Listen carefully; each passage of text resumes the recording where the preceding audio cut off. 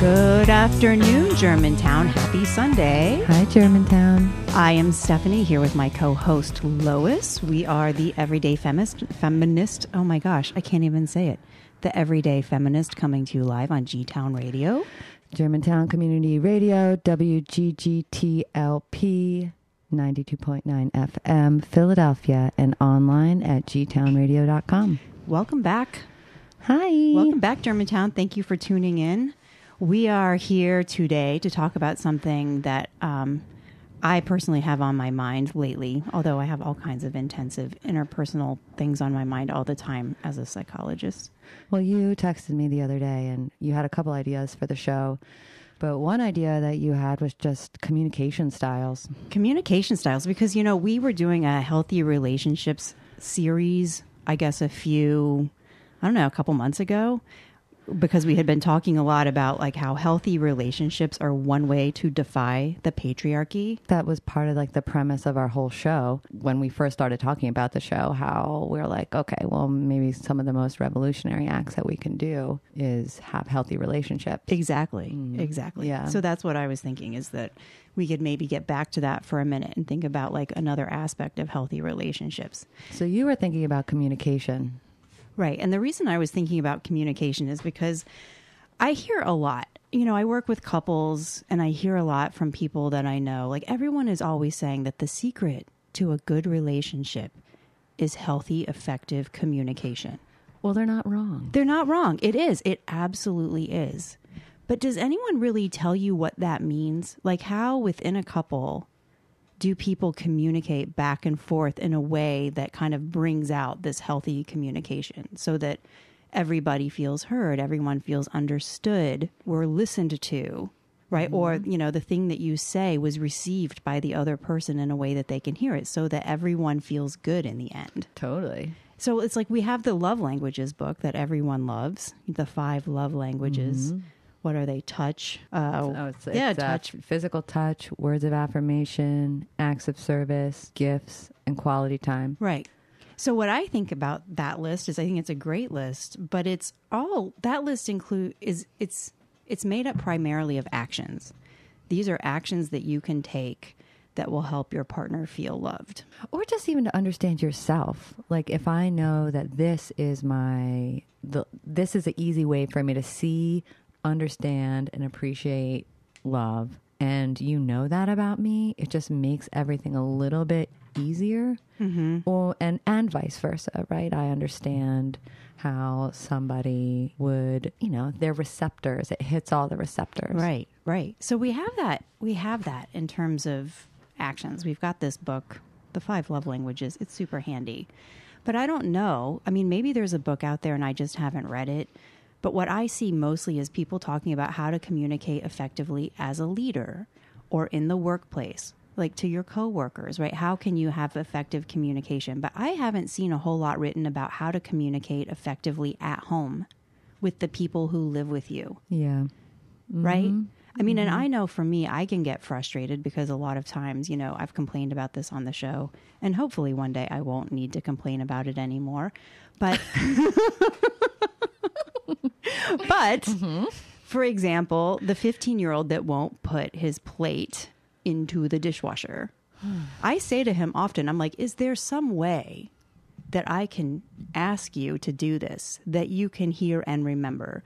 Like, I don't know what it is that gets in the way of me telling you what I need you to do, and then time passes and you don't do it. Like, what happens in that space in between? Is it that I need to say it 14 times, jump up and down, spin in source. Like, what is it that I have to do? Yeah, I'm envisioning sewing something for you. Like I have like this thing in my mind of like a little pennant banner with like hand sewn like letters that say, hey you, hey you, hey 15-year-old child, do it. Just do the dishes. Yeah, but I don't think it would work. Like if there was like a blinky. It was like blinky. A big neon sign. Yeah, maybe it needs to have like, you know, like a strobe light connected to it. I think this is ingenious. This is the ingenious mind of Lois Volta at work, folks, right here on G-Town Radio. We're so lucky. Boop, boop, boop. It could be like the walk sign. You know those walk signs that when you're crossing the street, like it's made for, I guess, people who are visually impaired, and it just goes walk, walk. And every time the dishwasher like opens and somebody puts, dish in, it goes da da da da. Yeah, it could be like wash, wash. Yeah. So, I mean, you get the gist, right? It's like, this is a thing that I really want to understand is like, how can we say things to each other in a way that can be heard? Because I really think that people differ way more than we realize in terms of like, what is a comfortable communication style when you're on either end, when you're the one speaking or you're the one receiving. I think that we're really different. And frankly, I think, and maybe this is primarily true of the speaker, I'm not sure, but I think that we make a whole lot of assumptions, that we assume that the other person is going to hear things the way we intend and that they function in a manner similar to us. Oh, yeah. Like, I think we make this mistake across the board all the time in relationships. Like, our brains kind of have some kind of shortcut built in based on our own experiences that we just assume everything is going to be like a repeat of like what it was for us. But it's not. I feel like my go-to is always try to give somebody the benefit of the doubt. Okay, so if I feel misunderstood, or maybe I'm having a hard time communicating what I'm feeling or what I want to try to get out, and I'm not sure if it's landing or not, I'm assuming that the other person is smart and understands me. And and sometimes it's really hard when the way that they might respond is like, actually, it didn't land at all. Right. And so that's why I was thinking about, it would kind of be cool for us to talk a little bit about something that maybe you could even call like meta communication, like within a relationship or within the relationships in your household, having times where you communicate about communicating, right? In other words, how, like, maybe we could talk together about how best to say things. Or, it might be that if I'm trying to tell you something and you, especially when you're more emotional, like imagine there's a tense moment, your processing speed slows down, right? So you're stressed out or whatever. You can feel like, uh-oh, Stephanie's annoyed at me. And so your brain kind of just starts to slow down because maybe you're anticipating getting overwhelmed, which would have been, I'm not saying this is actually true, but like hypothetically could have been based on an attachment history or something that happened to you in the past or a way that you dealt when your dad screamed or whatever. So you kind of get an adrenaline spike, your cortisol rises up, whatever.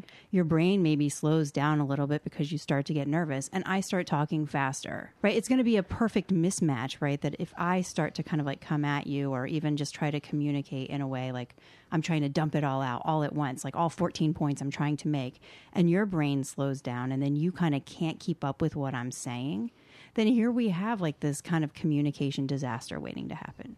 Right? Yeah. It's just going to end up with people potentially either arguing or one person feeling flooded and overwhelmed and the other person feeling ignored. So these kinds of things, I don't know. I personally feel like it's almost like the technique of communicating. Right. Is something that I personally want to explore a little bit. When you were talking about how it all kind of revs up a little bit, I was thinking about how I was in a relationship where I felt like everything, like I would always be trying to slow it down because I really wanted to be thoughtful with how I said it and mean what I said. And sometimes that meant maybe speaking in more poetic form, right? Like, okay, this... Of course. Lois is like, I'm going to switch to iambic pentameter now. Shakespeare? Does Shakespeare work for you? Is that what you... No, I mean, like... I feel like whatever this, like whatever analogy or type of story to elicit a feeling that anybody could feel. So to try to feel what I feel means to understand a root type of emotional response. If I were to say like a bag floating in the wind down Germantown Avenue, everybody kind of has an idea of how that might feel on any type of day. That's what I mean. You mean how the bag would feel? I'm lost. No, like, never mind. No. Like, no, like if I felt like a little, like if I felt a little wayward or just felt like empty bag floating down the street on Germantown Avenue, like just feeling like aimless, nowhere to go type of See, I'm not doing a very good job doing it. I would need another. Well, I was put on this. Well, I put myself on the spot I was there. just curious. Are you talking about when you're the one that's trying to communicate, or you're imagining that the other person might be the bag? That's No. If I'm just saying, like, if I were trying to communicate something with someone and they didn't really understand where I was coming from, I usually switch to an analogy. An analogy. Oh gosh, and that's the analogy. And that was the analogy. What is wrong with my brain today? See, our communication right now. Yeah. We had a mismatch right there. We did, but I think that we did a really good job to get through it because we've been talking about it, and talking about communications is actually what we're talking about. Exactly. Right? But like, with that said, that communication style of slowing it down and trying to elicit a feeling in a more poetic way was infuriating. To the other person. Because it was like, just get it out. Get out what you got to say. And it's like, I can't. Right. And then I get upset. And then Right. it's like, yeah. So when you were saying about like when things rev up, even like trying to slow it down can sometimes rev it up. Yeah. Well, so we can talk about that too, right? Because, you're talking about a particular case where it's like, how do you speak freely with a gun to your head? It's like someone's holding a gun to your head and saying, think. I don't think you can think so well under those circumstances.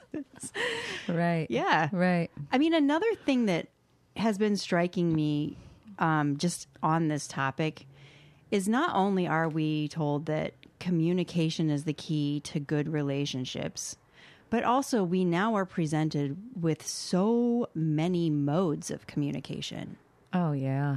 That I could really say all of which are ripe for projection to varying degrees, right?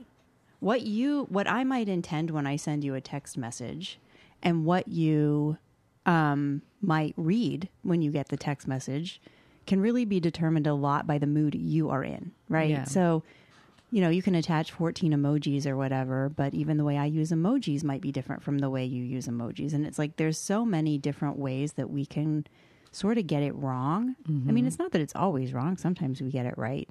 But it just seems like it makes sense to start to talk about this, especially thinking about healthy relationships. Like, how can we really start to think about, the people we're communicating with and what style works for them and how to get our message across in a way that, ideally wouldn't make them angry, like what you were talking about before, because that's just toxic. Well, I feel like the closest relationships I have are the ones that we talk on the phone all the time.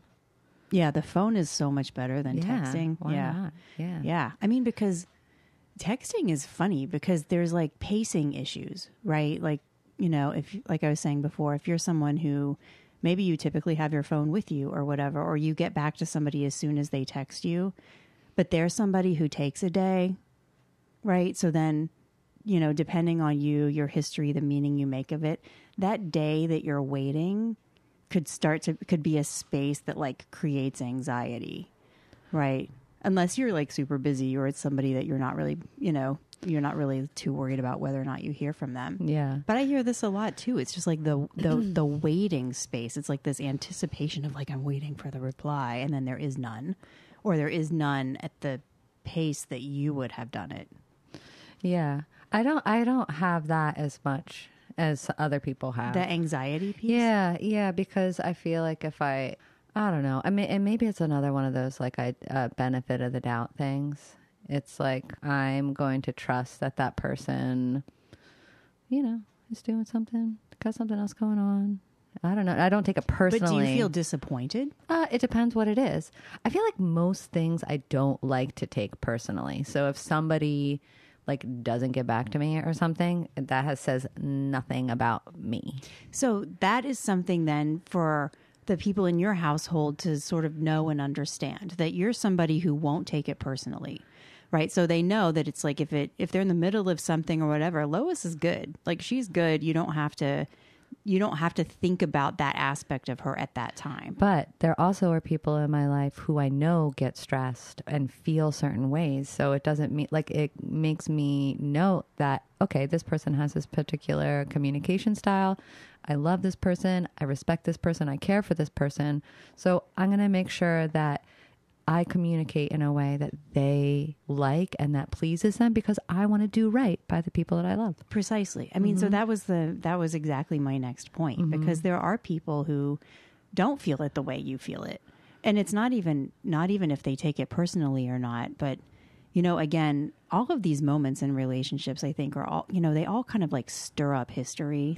All your old ghosts come out. So if you, like, let's say you had a parent who abandoned you or whatever, like pick your thing, or you were frequently found yourself alone as a kid and you were scared, whatever could have happened in the past. These things that seem so silly can kind of trigger first that. of all, stop. What do you mean seem so silly? You just described 2 different traumatic experiences and then summarize them up as silly.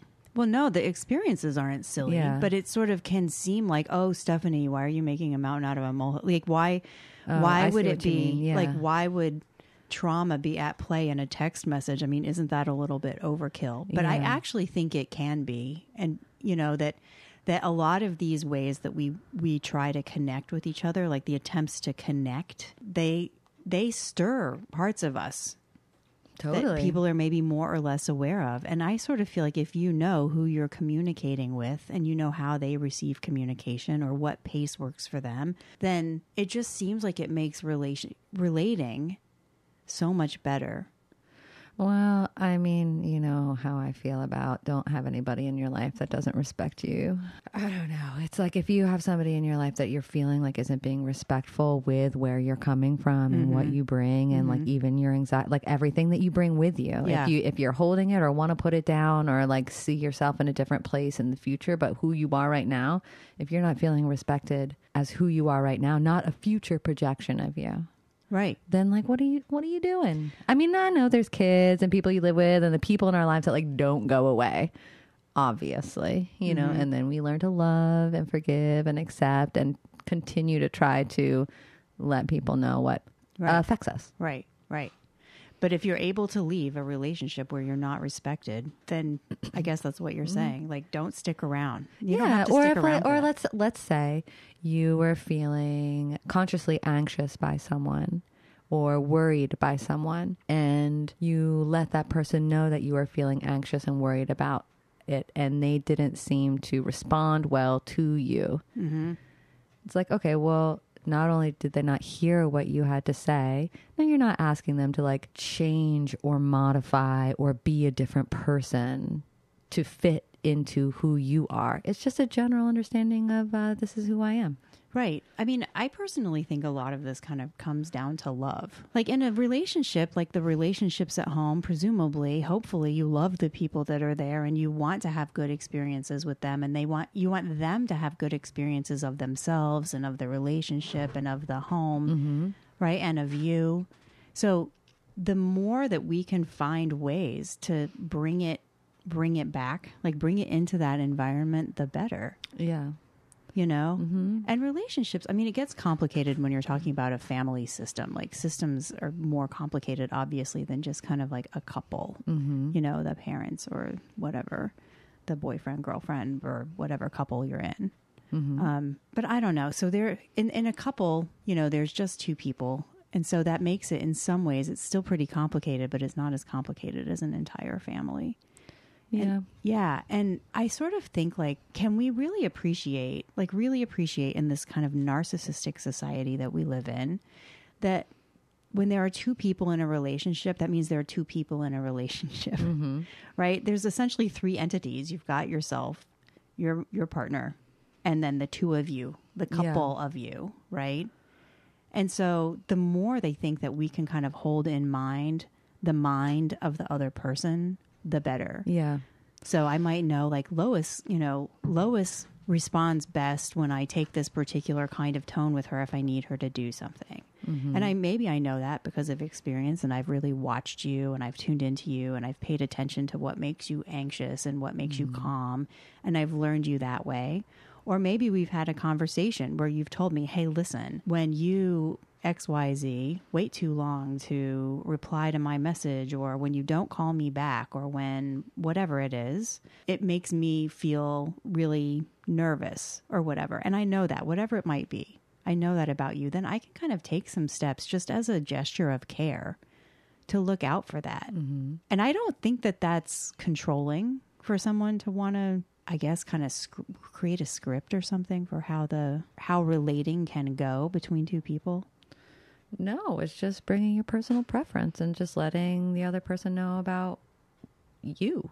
Right. And if the other person, and that's why it's not personal. If the other person doesn't get that, if the other person doesn't like accept that, if the other person doesn't like that, then that's not your problem. Right. And it's not that you don't want to try to communicate. You did try to communicate and they didn't pick up what you were putting down. Right. That's not on you. Right. It's not on you, but it can create a fight, or it creates, moments of tension. And that's true. And then the question is, can you get through that? What do you think about, I'm going to shift gears a little bit. Your eyes. You're like, what? What's going to happen now? Well, I was going to say, I think it's like a little bit, I'll just preface this with, I don't know exactly how I feel about it. And I wanted to ask you from a psychologist's point of view, how you feel about the imago therapy. Oh, imago therapy? Yeah. Well, I mean, I don't practice. I mean, listen, this is where I date myself, because to me, there's so many new therapies that are all just offshoots of the main two. Yeah. Yeah. And so to me, imago therapy is just, it uses what we call in the psychoanalytic world object relations theory, although it just relabeled it. Okay. Right. And so if I'm tell me if you know more about imago therapy than I do. It could be the case, but so tell me if this is... So from what I understand of what it is, it's let's say you were abandoned as a child and you have attachment issues, and let's say my issues were like trust issues or things like that, right? So I might not be able to relate to your issues, and you might not be able to relate to my issues. Right. Although trust and abandonment both go hand in hand, but whatever. So let's just say, or from what I understand, the therapy technique is, if I make a conscious effort to meet your needs, it indirectly ends up healing the needs that I have that in the places that I need to grow. I mean, so then I just kind of want to laugh that, like, why did all of therapy have to get rebranded as a... But okay, but I mean, it's the concept, right? Yeah. What, like, let's take like the brand and like the therapy method out of it, just the concept. Well, the concept, and the concept goes way back. Right, to the British object relation theorists who were like post-Freud. But yes, that is the case. And that is sort of like that is how therapy works. I think it's how relationships work. You know, there's a concept in psychology that people don't talk a whole lot about. Like, we talk about like, how securely attached are you, right? So there's, a million ways to have an insecure attachment. And I won't get into all of them. But I can tell you that a healing relationship with a partner, with a clergyman, with a therapist, with a friend, whatever, healing relationships can help someone reach a status called earned security. So if you started out like with an insecure attachment style, over time in a healthy relationship, your attachment style will change and it can become more secure-like. It doesn't mean you won't have little areas of sensitivity still, but it really means that you can kind of get to a new place. Right. And this is like an attachment category that we don't really think about a whole lot. The earned secure, like, I had a rough childhood. It got better. Something healed me. Right. And so I think that the more, maybe this is what you're talking about with imago therapy, the more we can hold our partners in mind in that way, or the people in our households in mind in that way, the more we can contribute to them having a good experience of themselves in relation to others, of relationships. And it helps us heal the parts of us. I think that's the part of it that I really like, is that when we do make an effort to meet people where they are, it's not like karma, things come back to you. Like, I don't even know if I believe in that stuff. But like, when we look out for someone's well-being, when we look out and when we care, it gives us dignity within how we act. And that helps build the secure attachment to the way that we treat and respond ourselves. You mean within yourself? Within yourself. Right. Yeah, I think that's true. Sort of the way I felt this way in parenthood a lot, that doing right by my kids was healing to some part of me. Right? Being consistent, being available, like all of the ways that my own parents didn't get it right, I could work and get it right with them. I mean, it doesn't mean I'm not going to make mistakes, because you shouldn't be perfect. That's not good for kids either. But that, there were some ways that, and even just in terms of like meeting basic needs that for me hadn't been met as a kid, being able to do that for them helped me.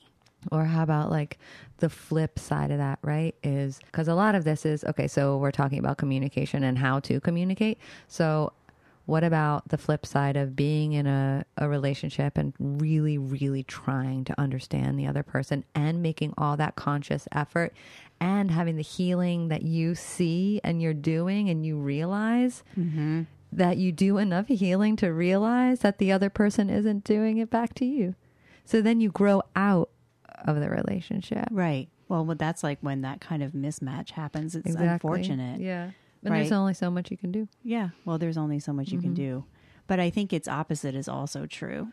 That there's a lot really that you can do if both people are motivated. Exactly. I believe that. Right. If you really want to like create a loving bond or a long-term situation, assuming that's what you want.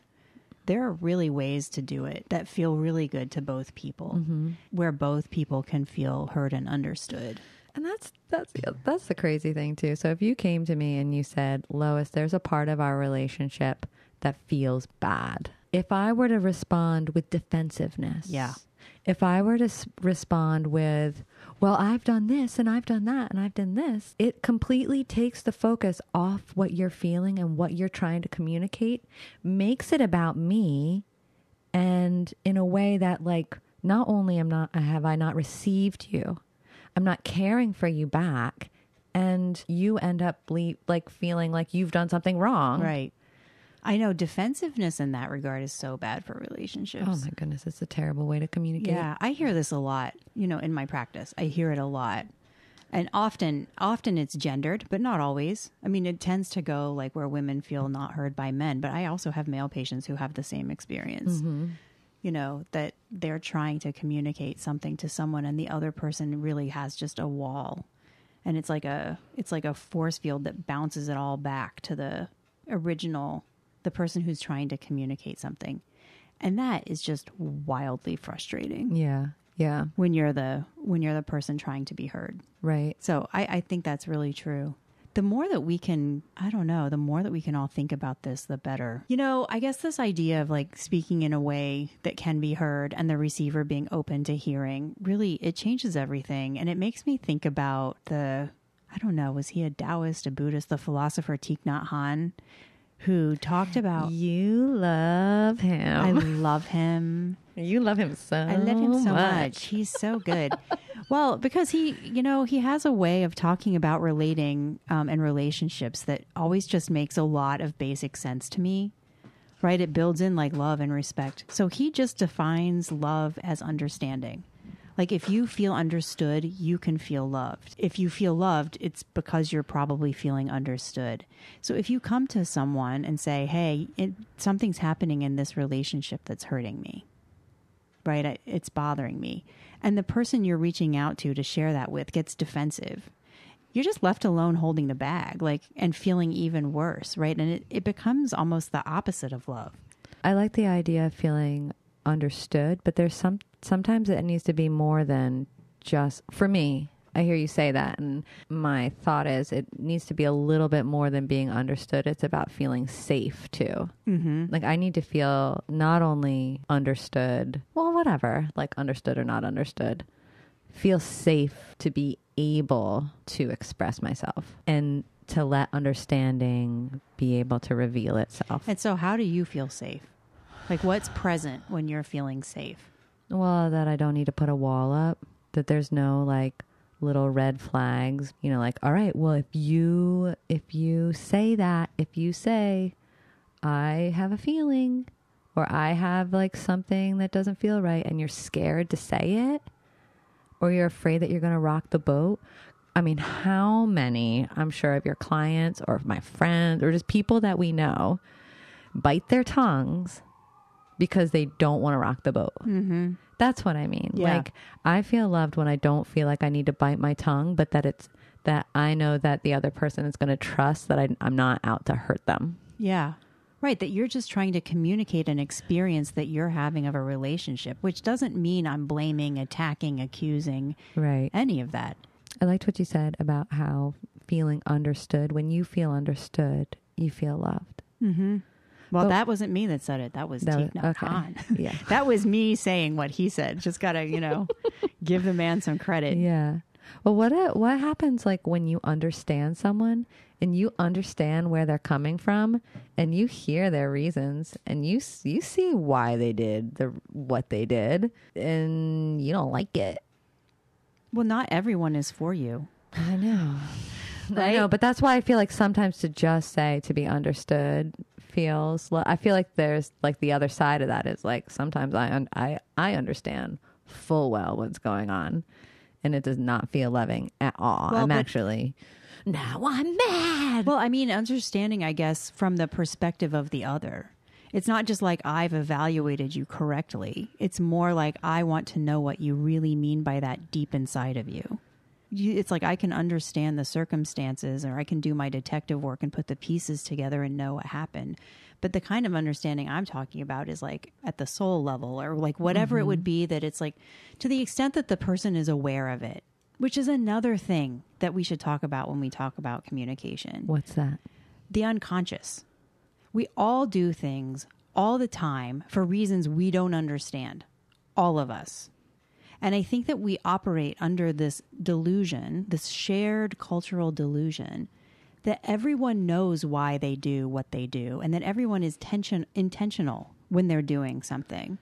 When in fact, I think so much of the time people don't know. I mean, unless you've been in like 50 years of psychoanalysis 3 times a week, maybe then, you've really worked hard to get insight and to come to understand yourself. Or you are enlightened. Or you're enlightened. If you're a Buddha, if you were born a Buddha, then maybe my son who won't put the dishes in the dishwasher is in fact kind of like a Buddha, but just not when it comes to like house care. Right. Mm-hmm. But I think that like this is another thing I see pretty frequently, and it's kind of does a number on relationships. Yeah. I can't help it. I like hear my dad's voice in the back of my head that give him the benefit of the doubt. Give him the benefit of the doubt. And honestly, I'm going to talk about Jesus for a second. Oh, no. Lois, I know. This is community radio. I know. I've got such a weird relationship with him. Oh, man. Man, it's weird. Okay. So there was something that I really, really thought was super cool about the last thing that Jesus said.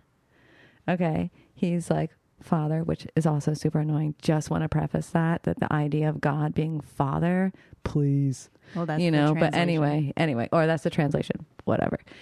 He says, Father, forgive them for they know not what they do. Mm-hmm. And then he dies. Mm-hmm. Right. So like people are coming at him. People just killed him. Mm-hmm. And his response to it is they don't even know what they're doing. Right. Because they're unconscious of it. Exactly. Or they just don't know. Yeah. So then I can take that and I can be in a situation and somebody's like really acting like what the heck is happening right now.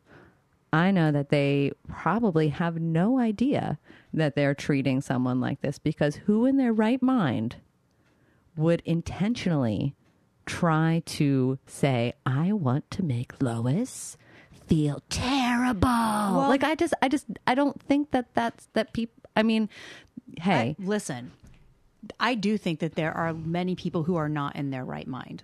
Well, many, many, many people are not in their right mind, and many people do, in fact, enjoy those things. Hopefully, not many. Well, I'm saying many, but hopefully, the many is a small proportion. Let's just say we're not talking about sociopaths, right? Just normal people. Okay, right. Well, what's normal, but. Yeah, everyday people. Yeah. Like I think that like somebody, and let's take it for like somebody that I know who's in my life who said something that was so offensive and so hurtful. If they're just trying to express themselves and they say something that's so offensive and so hurtful, but they're really trying to communicate with me something, I think it's more about what they're trying to communicate with me than Like they don't realize Right. how upsetting that actually hit on Right. so many deep levels Right. that they don't know because they don't know Yes. where I'm coming from. Which gets back to sort of like a model for communication that I think about in terms of like how can we have healthier communication, or what can we hold in mind as people communicating with each other, especially in a dyad, right? And you have two people like in a couple. I think that a thing that can happen is that if you can think of like an infinity loop, you know, that it looks like an 8 but sideways, right? I think that if you were to trace words and impact between two people, right? So you've got two people, let's imagine them standing face to face. You know, they have a mouth and then below it a heart. So imagine that someone says something out of their mouth and what they say lands in the other person's heart. It hits them in the gut. And maybe it doesn't hit them in the right way. So then it kind of like, then it comes up and words come out of their mouth and maybe it hits the other person in the gut. And it doesn't go the right way, right? So that it's almost... Or right between the eyes. Right. But it's like, because it's sort of like when you're speaking to someone, you're not necessarily speaking to their brain. You're speaking to their history. You're speaking to their past. You're speaking to like a lot of like emotional resources that they may have or have not have, right? So sometimes like miscommunication can happen because I said something and it hit you in a place that's sensitive to you, even if that wasn't my intention, right? So certainly in a couple, like the aim is to learn where those spots are. The person who's maybe kind of got a weak spot in their gut can try to get it a little stronger at the same time as the person communicating with them can be sensitive to that. Right. And aware of that, and vice versa. And that can be for so many things. It can be tone, although tone is a tricky one. It can be pace, how fast you talk. It can be the types of words that you say, like whatever your vocabulary is. You know, there's so many ways. Yeah. You can think about responsiveness. Do you respond fast or slow? And how is that for them? Yeah. You just made me think of, I worked with a woman who she struggled with a stutter. And what that meant is it just took longer for me to wait for her to get things out, which was not a problem. It was slow the whole conversation down. Like I didn't mind it. Eventually, I didn't even notice. It just wasn't even something that I noticed anymore. Right. And something that I had to be really mindful of is when I'm going and I'm feeling passionate or I'm feeling like and just am rolling, it's really overwhelming to her because she goes at such a slower speed. Exactly. And it has nothing to do with intelligence. It has nothing to do with even her processing speed. It's just a style of communication. Right. Right. But it could be. I mean, it's like we all have our own, I don't know, we all have different minds. We all have different minds. We all have different experiences. We all have different histories. We all have sort of like different neuronal layouts all over our body. Like different pathways. And I think the more that we can really respect that, you know, that like in a relationship, there are two distinct people there. And then there is the third entity that comes together when you're relating to each other. Right. I really think that America struggles with this idea that there are two people in a relationship and that you are not an extension of me. Your brain is not a perfect match for my brain.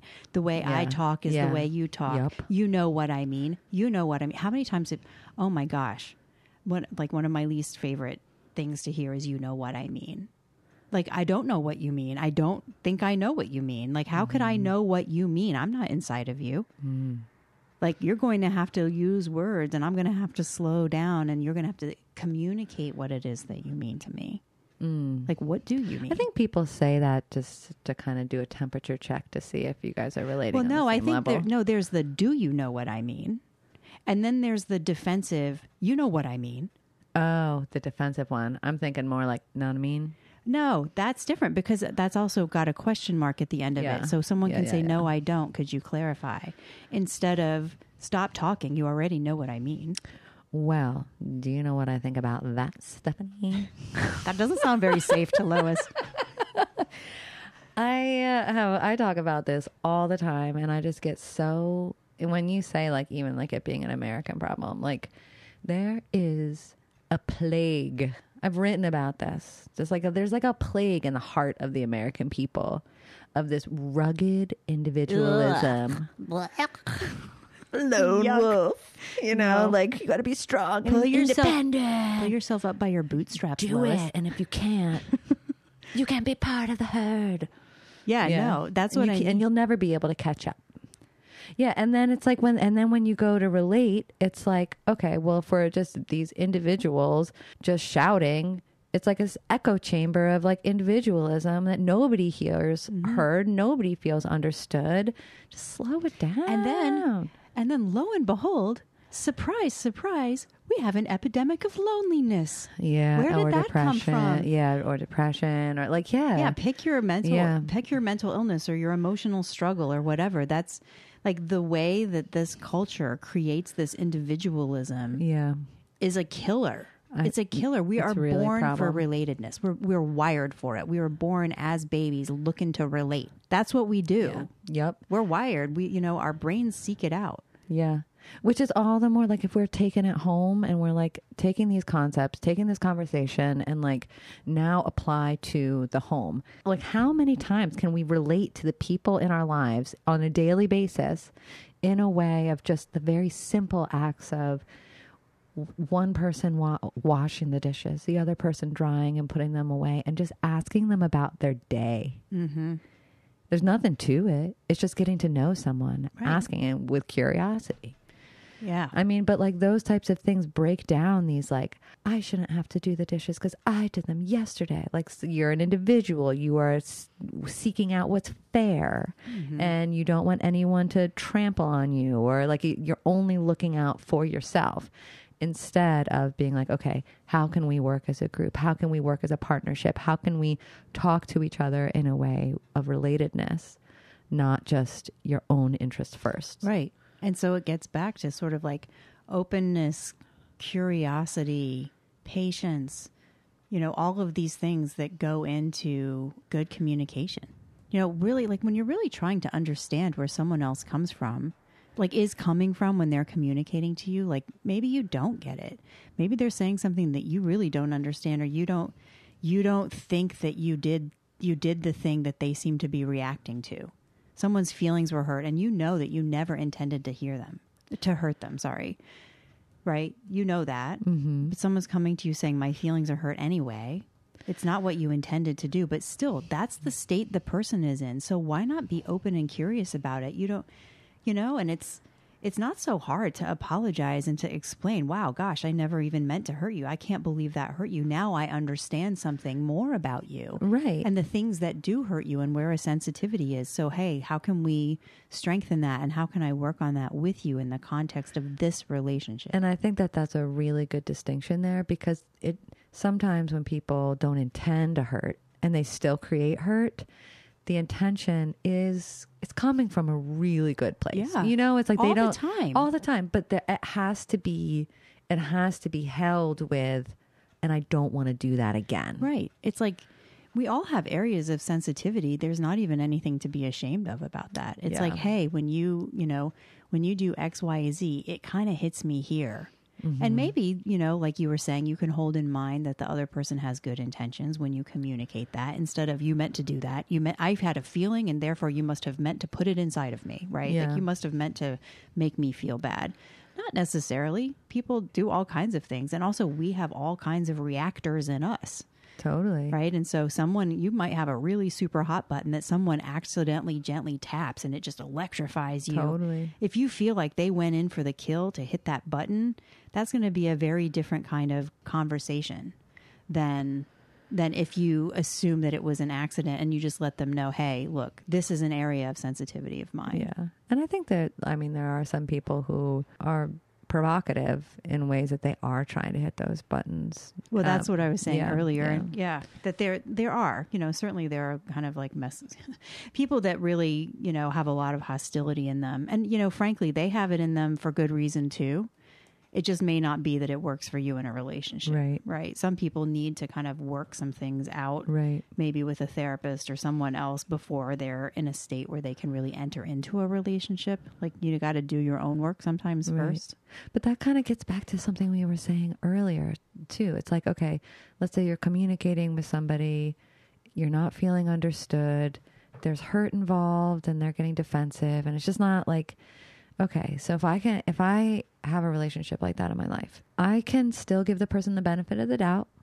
I can still say their subconscious is like bumping up on something in me that's like making me feel not good, like whatever, like they're not meaning to hurt me, but it's still, every time I interact with this person, it doesn't feel good. It feels bad.